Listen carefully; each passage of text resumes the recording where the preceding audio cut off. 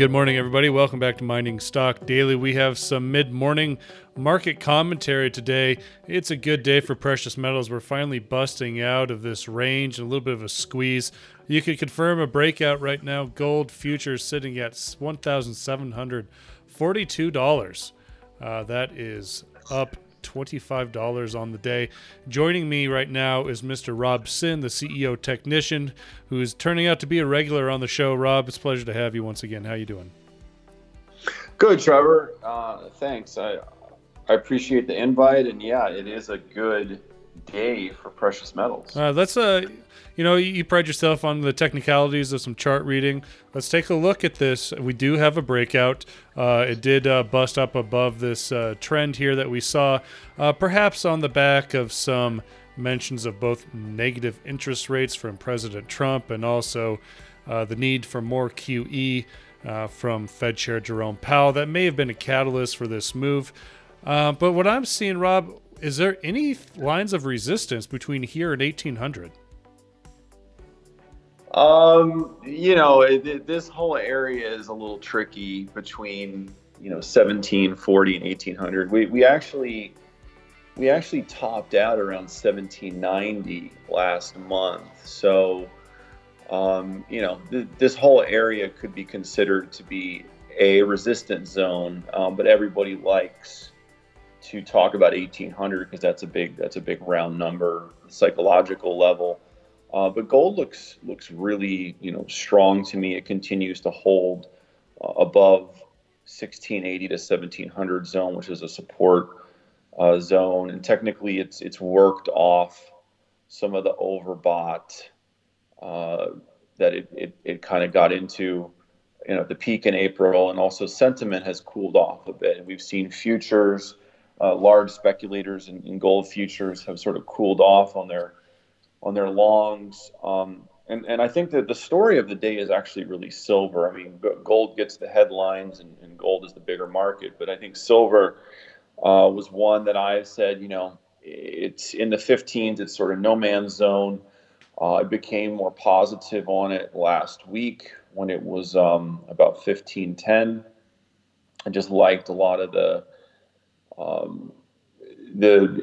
evolution of the chart. It looked more bullish to me, and I liked the upside potential versus the downside risk. And so here we are this morning at 1605. It is breaking out on the daily chart of what could be considered as a bull flag. So silver looks like a green light to me here. Yeah, I've got a line of resistance at $16.11, Rob, and it was rejected right at that earlier this morning. But we'll see if it closes above that. It could be maybe 20 cents higher from what I'm seeing. So we will continue to watch silver. In fact, that we reported it on the news briefing this morning that gold-silver ratio is dropping just a little bit, and finally, it's still above 100, unfortunately, but still, it's coming down a little bit. So we'll see how this all plays out. Yeah, the gold-silver ratio coming back down under 100 would be positive for the sector as a whole. It would be good for a lot of the smaller miners, and definitely silver miners and silver explorers would do really well if silver started to outperform gold. So I'd love to see that. Yep. Let's go to kind of the major indices because that's been a real story this week. We're starting to see a little bit of a turnaround in sentiment towards, turning more bearish other than bullish that we saw from a lot of recovery we saw from the bottoms back in March, Rob.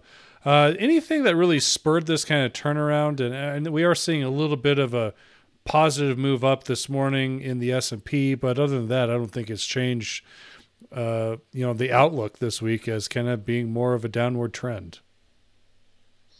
Well, it's funny that you say a positive move up because the S&P is actually in the red right now, and it was down huge just about an hour ago, but it has turned around a bit from being way, way down, but still actually in the red. And actually, this is the third day in a row down for the S&P. And usually when a major index like this drops for the third day and gets really oversold on the shorter term time frames, like we saw at around 10:30 a.m. this morning, we get a bounce. There's just big support down around 2760. Basically, the S&P's lost 200 points from Monday's high.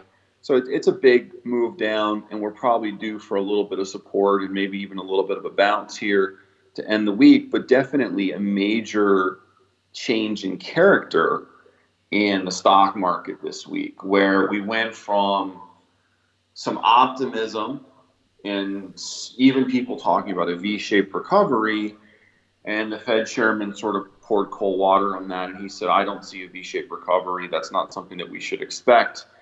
And there's just a more cautious tone, and that's sort of how these things go. The technicals sort of lead the narrative, and that's why I use technical analysis a lot. We can always make a narrative in hindsight for why something happened, like, oh, well, why gold is up today because the Fed chairman said this or blah, blah, blah, blah, blah. But in reality, the technicals were ready to roll over in the S&P at a big area between 2950 and 3000. We had a big move.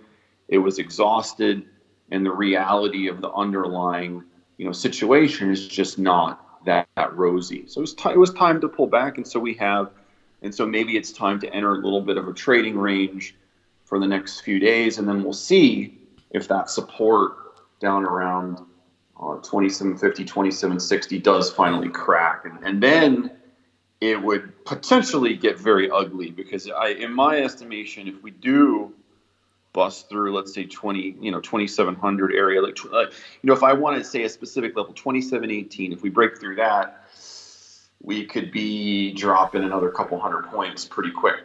All right. Well, I wanted to also have a chat with you, Rob, the difference between precious metals and the precious metals stocks. We did see a little bit of the miners get sold off throughout this week as the rest of the market was getting sold off. And that was despite kind of gold being range bound for the most part. Today, a little bit of a turnaround. We're seeing gold move up, and the gold miners also moving up in many instances, while the rest of the market's still in the red. How do you continue to have these conversations and reiterate to yourself that precious metals are not the same as precious metal stocks? I think that's a really important point you bring up. And a lot of people who may not be super experienced in the sector might think, well, gold is up. Why isn't my gold mining stock up? And honestly, it's not 100% correlation. It's not even close to 100%, especially in the explorers. In the exploration stocks, you could have gold down on the day, and whatever the company puts out news on a new discovery, the stock could be up 50%, and vice versa. Gold could be up, but for some reason sentiment has changed on your junior exploration stock. It could be down 20%. And also, because these stocks are so thin, they can move around on a small amount of money. I mean, somebody wants to buy $50,000, it can move it up a lot, and somebody wants to sell $50,000 of stock, it can move it down a lot. As far as the senior producers like maybe Kirkland Lake or Newmont and Barrick, they're much more correlated with the gold price and its day-to-day movements. But even then, I think what we've seen in the last, let's say, couple of weeks is these stocks are consolidating after a very, very big rally at the end of March and the first part of April. I mean, they had tremendous moves. We're talking about multi-billion-dollar market cap companies that doubled, in some cases more than doubled, and so they're a little tired and they need some digestion. And actually, what we've seen in Newmont, Barrick, even Kirkland Lake, and many of the other names is actually very healthy. They've worked off what could be construed as a technical overbought, condition at the end of April, and sentiment's probably cooled off as well. Like, just look at the Kirkland Lake chart. It was down 4 days in a row heading into today. People are complaining on company channels and on Twitter, how can Kirkland Lake be down when gold is up? Well, okay, maybe now is the time to actually buy. On the NYSE, Kirkland Lake's trading $40.08. Monday it was trading $44. So you get a 10% rebate. Why complain when you can just buy it at a better bargain? Yeah, fair point. Fair point. There was an idea that was kind of pushed around in my head this morning when I was reading off some of the news headlines, Rob. And some of these companies have been holding off and stockpiling their bullion because they just basically couldn't get it into the market because of COVID and the supply chain disruptions that all caused. If these companies and these producers have basically a good amount of bullion in their vaults ready to hit the market, when the supply chain does open up, do you foresee that push of more bullion into the market a catalyst to maybe bring down the price of precious metals? I don't think so. We would need to see a sustained supply of selling physical gold onto the market and a waning of investment buying at the same time. Which is possible, of course, it's possible, but I believe that the macro catalysts for gold right now are so strong and so sustained that I don't think investment, buying is going to really pull back a whole lot, at least in the foreseeable future. I mean, obviously, macro variables can change over a good period of time, but right now, I think the market has priced in all of these factors and these dynamics in terms of the supply chain of physical metal. And I'm a technician, so I believe the market price is the right price at this moment in time. So I think $1,742 an ounce is the correct price for gold on May 14th, 2020. Obviously, that can change, very quickly. But I think all those factors are priced into the market, and people know that physical gold from these miners is gonna come back, into the system now or very soon. All right, Rob. Well, that's all the time for this morning. Thanks so much for your time, and have yourself a great rest of the week. Thanks, Trevor. I really appreciate it.